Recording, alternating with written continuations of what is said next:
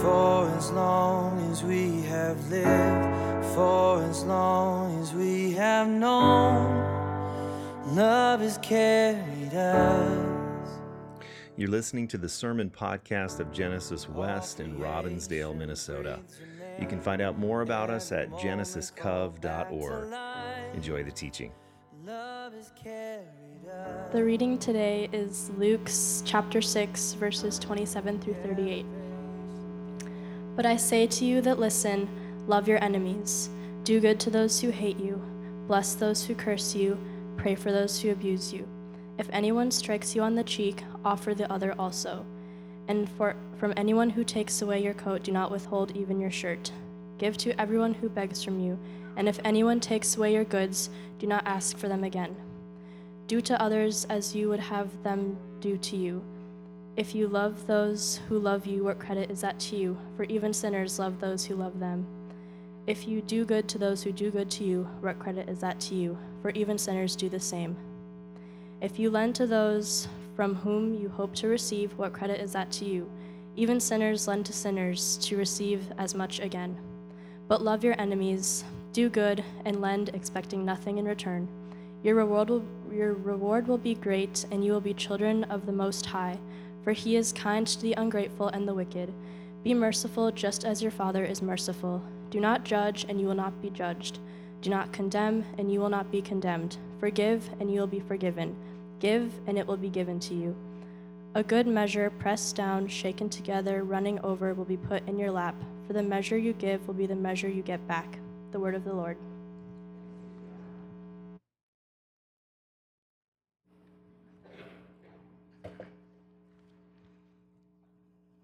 Thank you, Abby. Good morning, everybody. As Steve said, thank you for making it through Snowpocalypse 2019, part the 6th, I think we're on. I keep forgetting, do we have more Rocky movies or more snowstorms this month? I'm a little short on that math. But I do thank you all for being here today, and I know that there's some people that showed up just because I'm up here speaking, so I'm very, very grateful for your presence. My name is Dan Cook. For those of you who don't know me, I can say for the first time as I'm speaking up here, I'm a member of Genesis Covenant Church. Yeah, that's kind of fun. I'm also in my second year at Bethel Seminary in the Masters of Divinity program, which means I've learned just enough at this point to truly be dangerous. So this is going to be fun. So the topic today, as the microphone's running around on me here, is loving your enemy. So I like to pick the light ones. 2 sermons ago, I think I talked about the nature of sin. Last sermon was on Satan. Now we're loving enemies. So I'd like to keep it nice and light. Loving your enemies, but it's an important concept because it gets mentioned multiple times throughout the Gospels, right? So it's important to understand why it's important. And I think there's a clue in today's text. If you look at verse 35 of Luke chapter 6, and by the way, I'm going to be citing several scripture passages today. There are Bibles in front of you if you want to pull those out. It's a different version than what I'm using, but it's close enough. Or you can have your phone out, whatever you want to use. But in this passage from Luke, verse 35 gives us, I think, the clue as to why this is important. It says, but love your enemies, do good, and lend, expecting nothing in return. And now here comes the why. Your reward will be great, and you'll be children of the Most High. Now, if that doesn't set off alarm bells to Protestants a little bit, it kind of should, right? Because it sounds a little bit like salvation through works. We profess salvation is by grace alone. So what does this mean, right? It's the combination of the two phrases that I think gives us the key. Your reward will be great, and you will be children of the Most High. You have to remember that the story of the Bible is, for the first 3 chapters, God's creating, and for the next 65 and 7/8 books, he's trying to fix what we screw up. It's the story of the redemption and the renewal of creation. That's the story of the Bible. It's God's story. It's not ours. But he does ask us to be part of it. That's the idea of covenant. That he sets a trajectory out in front of us for our lives. And to the degree that we live into that trajectory, we get the exciting opportunity to be part of that renewal and redemption experience. And I think that's, to the degree we are able to do that, that's what being children of the Most High means. And the reward is, look, the kingdom is all around us right now. And to the degree we live into that trajectory, to the degree that we are children of the Most High, we help bring that kingdom into fuller existence right here, right now. We can't bring it to its fullest existence. That's Christ's job. But to the degree we live into that trajectory, we're able to help bring it about a little bit more right now, and we get to live in that, and that is our reward. So that's kind of the why. But it also brings up an obvious question, who, right? And that's going to be our all play today. For those of you who are new to Genesis, we like to do all plays. We like to involve the voice of the chorus, not just the voice of the solo. So the question is, who are our enemies? Who are your enemies? If you've got an answer to that, you can go ahead and just shout it out. Go right ahead. Anybody? Who are our enemies? People I don't agree with. Thank you, Bob. Who are our enemies? People who have it out for you. Thank you very much. Injustice. Thank you. People who spread hate. Thank you, Abby. My own sin. Ooh, I like that one. Very good. The guy with the truck that passed me today. Thank you, Jerry. Thanks you for stepping on my touchdown call, because that's coming up here in a minute. Thank you. Anybody else? Neighbor snow blowing at 6 a.m. on a Sunday. Thank you, Brian. Yeah, I mean, and I think you hear sort of a thread through a lot of those, right? We start, when we hear, love your enemy, we start thinking about our lives right here, right now. And that's not wrong. Steve talks about Midrash all the time, right? About that you start with the surface level reading, and I think that's right there. What I want to encourage us to do is not stop there. Because we can think of this, like I said, on that surface level, that our enemy is the boss at work that's a jerk to us. Our enemy is the person that cut Jerry off on the way to church today.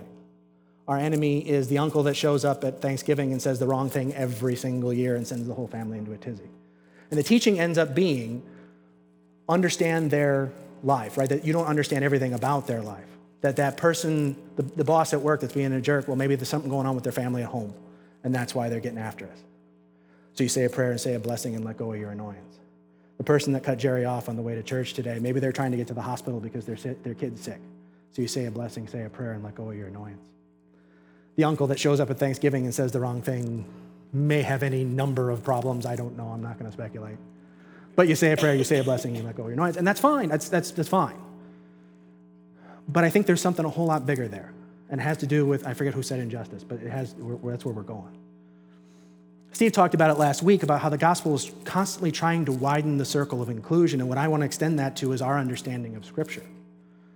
There's a fancy seminary term called exegesis, which means simply that you're trying to understand what the original author was trying to say to the audience that was going to read and or hear that message first, which includes context and culture and timeliness. And once you understand that, then you pull back and apply it to your life.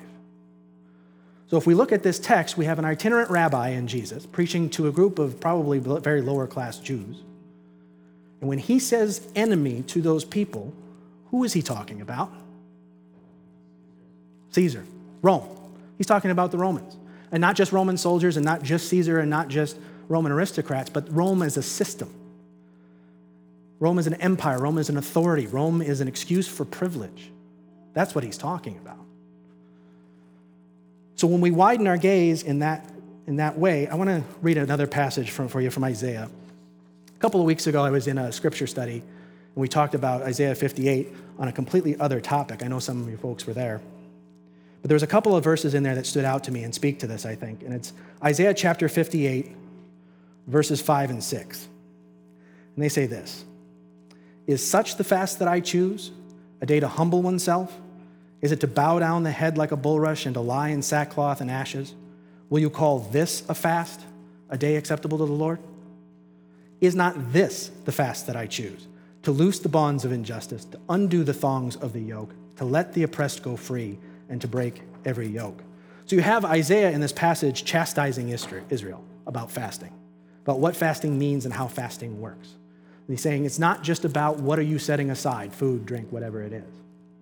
We've got Lent coming up in a week and a half. And we've talked about previously at Genesis that setting stuff aside for Lent isn't just about, look how holy I am, I gave up chocolate. It's about setting something aside in order to create room in your life for God to fill that. And I think Isaiah has taken it even one step further and saying it's not just about God filling that space inside of you. It's about you then taking what he fills you with and pouring it outwards.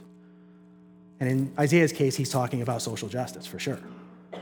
But it's that outward flow, it's that outward-facing posture that I want to say applies equally to loving your enemy. It's not just about saying the prayer, saying the blessing, and let going of your annoyance. It's about what are you going to do to those who hurt you, who oppress you, who marginalize you. In verse 31 of Luke, if we go back to that passage, verse 31 is something we've heard a million times. Do to others as you would have them do to you. It's the golden rule, right? But the key word I want you to hear there is do. It is about what you do, regardless of what they do. It's not do to others before they do to you. It's not do to others what they do to you. It's do to others what you would have them do to you, regardless of what they actually do. It's that outward-facing posture. It's that outward flow that loving your enemies, that I think Jesus is getting at. But still, you want to know how that works. What is it, give me something practical, Jesus. Don't just talk in big picture topics. Give me something practical, right? And he does. Jesus is famous for telling stories in his teachings, and he tells one here. And it's one that I think a lot of us are familiar with, but again, only on a surface level. If you look at verse 29 of Luke, verse 29 says, if anyone strikes you on the cheek, offer the other also, and from anyone who takes away your coat, do not withhold even your shirt. Now, before I dig into this one, I want to say one thing very, very clearly. This verse sometimes can be a trigger for people when we talk about striking and turning other cheeks. There are people in this room who are either victims of domestic violence or are close to people of domestic violence. And I want to say as clearly and loudly as I can that this teaching that I'm about to get into is not that. Domestic violence is evil. It's irredeemable, it's unjustifiable, it's inexcusable. And nobody should have to turn the other cheek when it comes to domestic violence. This is not that. Underline it, boldface it, highlight it, whatever you got to do. Genesis is a place of safety. Genesis is a place of love. Genesis is a place of support. So if to the degree that you may feel triggered, know that you are loved here. Know that you are safe here. Okay? All right. Now, to get into this idea of this turning the other cheek, I actually kind of need to demonstrate something. I'm not actually going to hit anybody. My first thought when I got excited about this is, okay, you know what I'm going to do? I'm going to go prison rules on the bit. I'm going to find the biggest dude here, and I'm going to bring him up, and I'm going to pretend like I'm beating him around. This is going to be... And then I went and stood next to Brian McWhite. And I didn't need a box or a chair or something. It would just ruin the whole thing. So he was very gracious about it volunteering. But my cousin Max is here today. Max, come on up. Everybody give it up for Max. The thing you got to know about Max is that he's a hockey player. And he's not just a hockey player. He's a goaltender, which means for recreational purpose, young Max has decided to put his body in between a goal and a 6-ounce disc of frozen vulcanized rubber shot at him at a high velocity. Now, I don't say that to question young Max's decision-making skills. He's a very smart young man. I say that to say that Max is tough as nails, and if I actually cuffed him around, he could probably take me. So it's not going to happen. We are going to demonstrate this for you. So I want to read one other passage as I'm doing this. We're in the Sermon on the Plain in this version of Luke. We're far more familiar with the Sermon on the Mount, and that's in Matthew, right? And the teachings are very, very similar, but with some important wording differences, and that's why I want to read the portion of Matthew here. Matthew chapter 5, verse 39, the second half. But if anyone strikes you on the right cheek, turn the other also. Now, why would Matthew say right? And Luke doesn't use that term at all. There's a key here that I think unlocks the thread of the entire teaching. And I want to go through this. There's a picture Jesus is trying to create in the image of his hearers. And this right is what unlocks it. So if I'm a Roman soldier and Max is a Jewish peasant, and I'm walking around and I decide, you know what, I have power and authority and privilege, and he has nothing, I think I'll express that to everybody, and I'm just going to knock him down. For no reason. Because I can, and there's nothing he can do about it. Well, if I'm going to hit Max, I'm not going to hit him with my left hand. Again, in that time and place and culture, left-handedness was seen as a defect. Was seen as something to be ashamed of. So I'm not going to hit him with my left hand. But if I hit him with my right hand, if I ball up a fist and hit Max with my right hand, or if I even do an open palm strike, that's something you do to somebody who's a legitimate threat to you.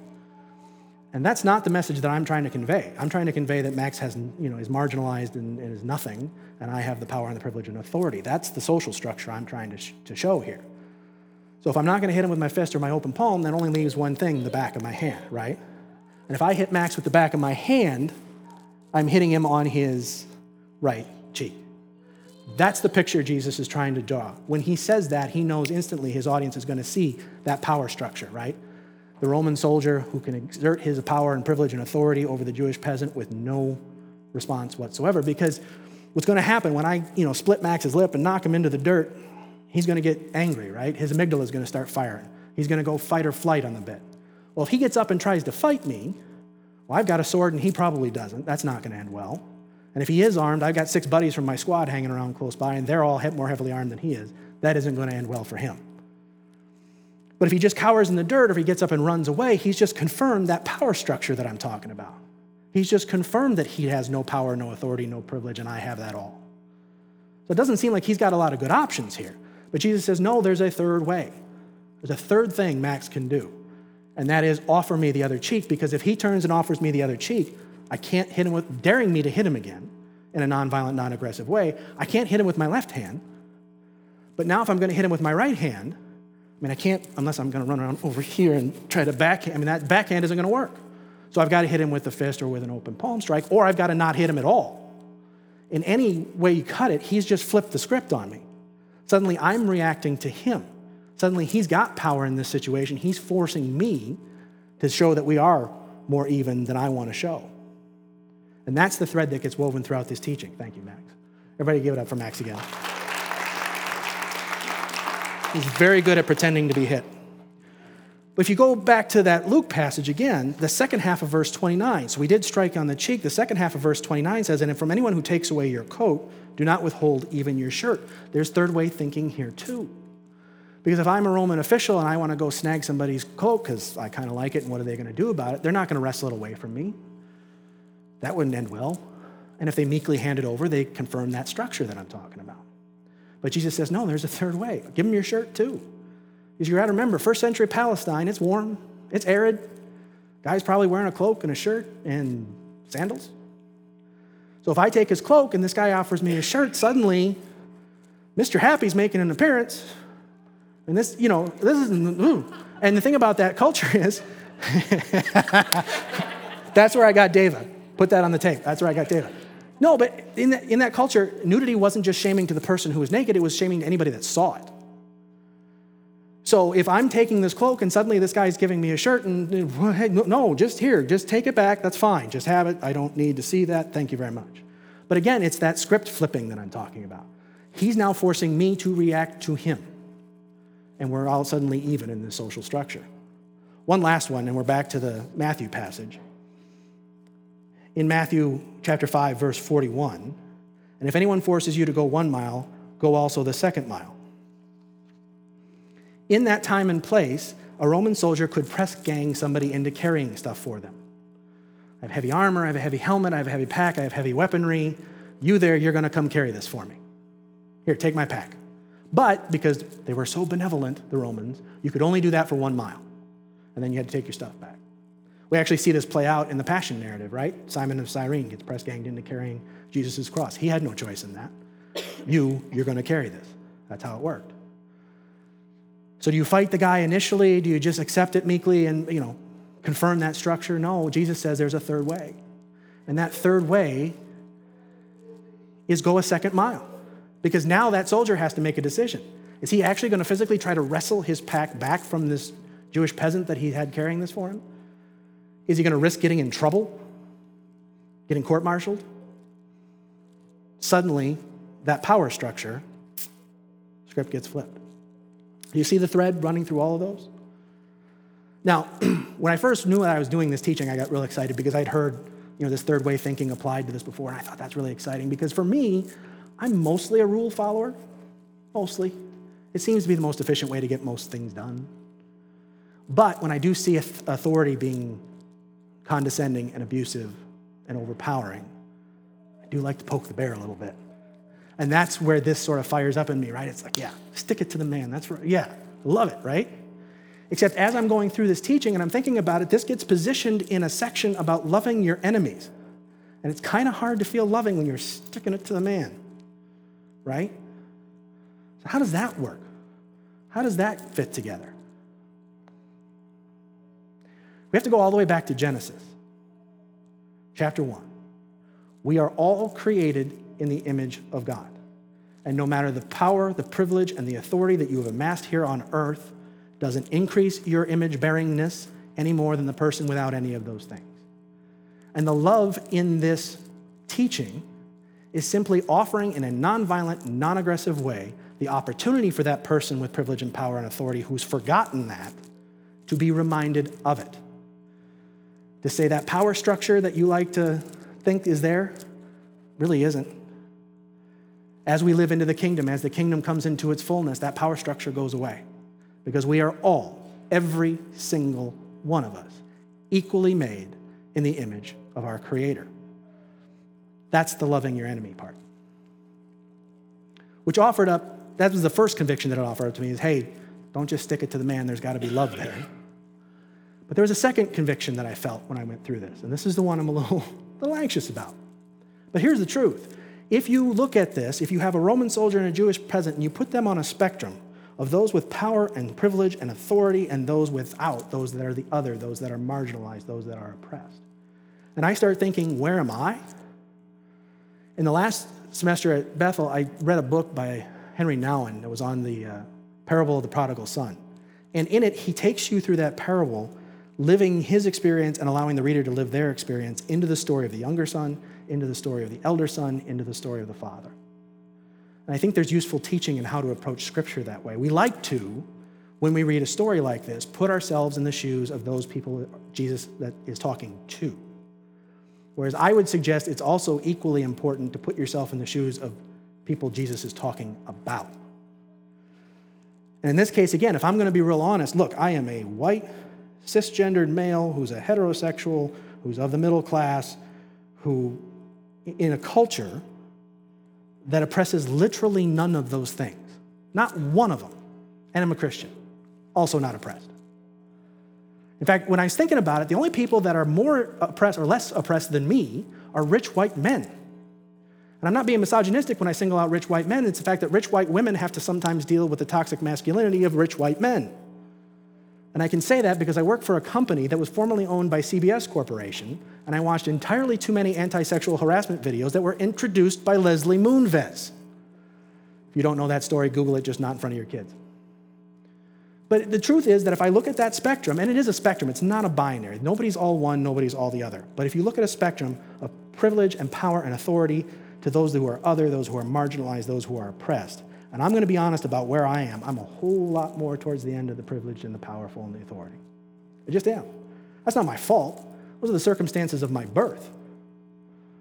But the opportunity it offers me in this teaching is to stop and say, if loving your enemy is about reminding them of your basic humanity, of your image-bearingness, then you can step into the shoes of those with power and privilege and authority and say, I need to be intentional about seeing the humanity, the basic image-bearing nature of every other human being. I can do that. That's part of this teaching for me. And I would suggest that it's an opportunity for all of us because, I'm just going to be honest, as we look around, we're mostly white, not all of us. We're mostly suburban, not all of us. And we're mostly of the middle class, but not all of us. I think we all as a community, and this is why it's so important that we have advocacy teams with Micah and Bob. This is why it's so important we have giving teams. And the people that have that outward focus for our community, it's important that we're involved with those. It's important for each of us to stop and look at that spectrum and try to decide, where am I in this story? Because I think there's different ways you can read it. You can read it on a level where it's the person that cut Jerry in traffic off on the way to church here today and say a blessing and say a prayer and let go of your annoyance. That's perfectly valid. You can also find yourself in situations where you are being marginalized, where you are being shoved to the side, and it's okay to, in those situations, stop and say, how do I remind these people of my image-bearing nature? It's also okay, and it's probably important, to stop and look at this teaching and say, how am I looking past the other? How am I looking past those who are being marginalized, who are being oppressed? Because again, as all those things I mentioned of myself, I can live my life in perfect normalcy and not see any of that if I don't want to, if I'm not intentional about it, if I'm not purposeful about it. There's a lot of levels to this teaching. And there's a lot of different ways to enter into it, and at different phases of your life, you'd enter into it in different ways, but it helps to know that they're there as you look through this passage, as you look through this part of Scripture. Amen? Amen.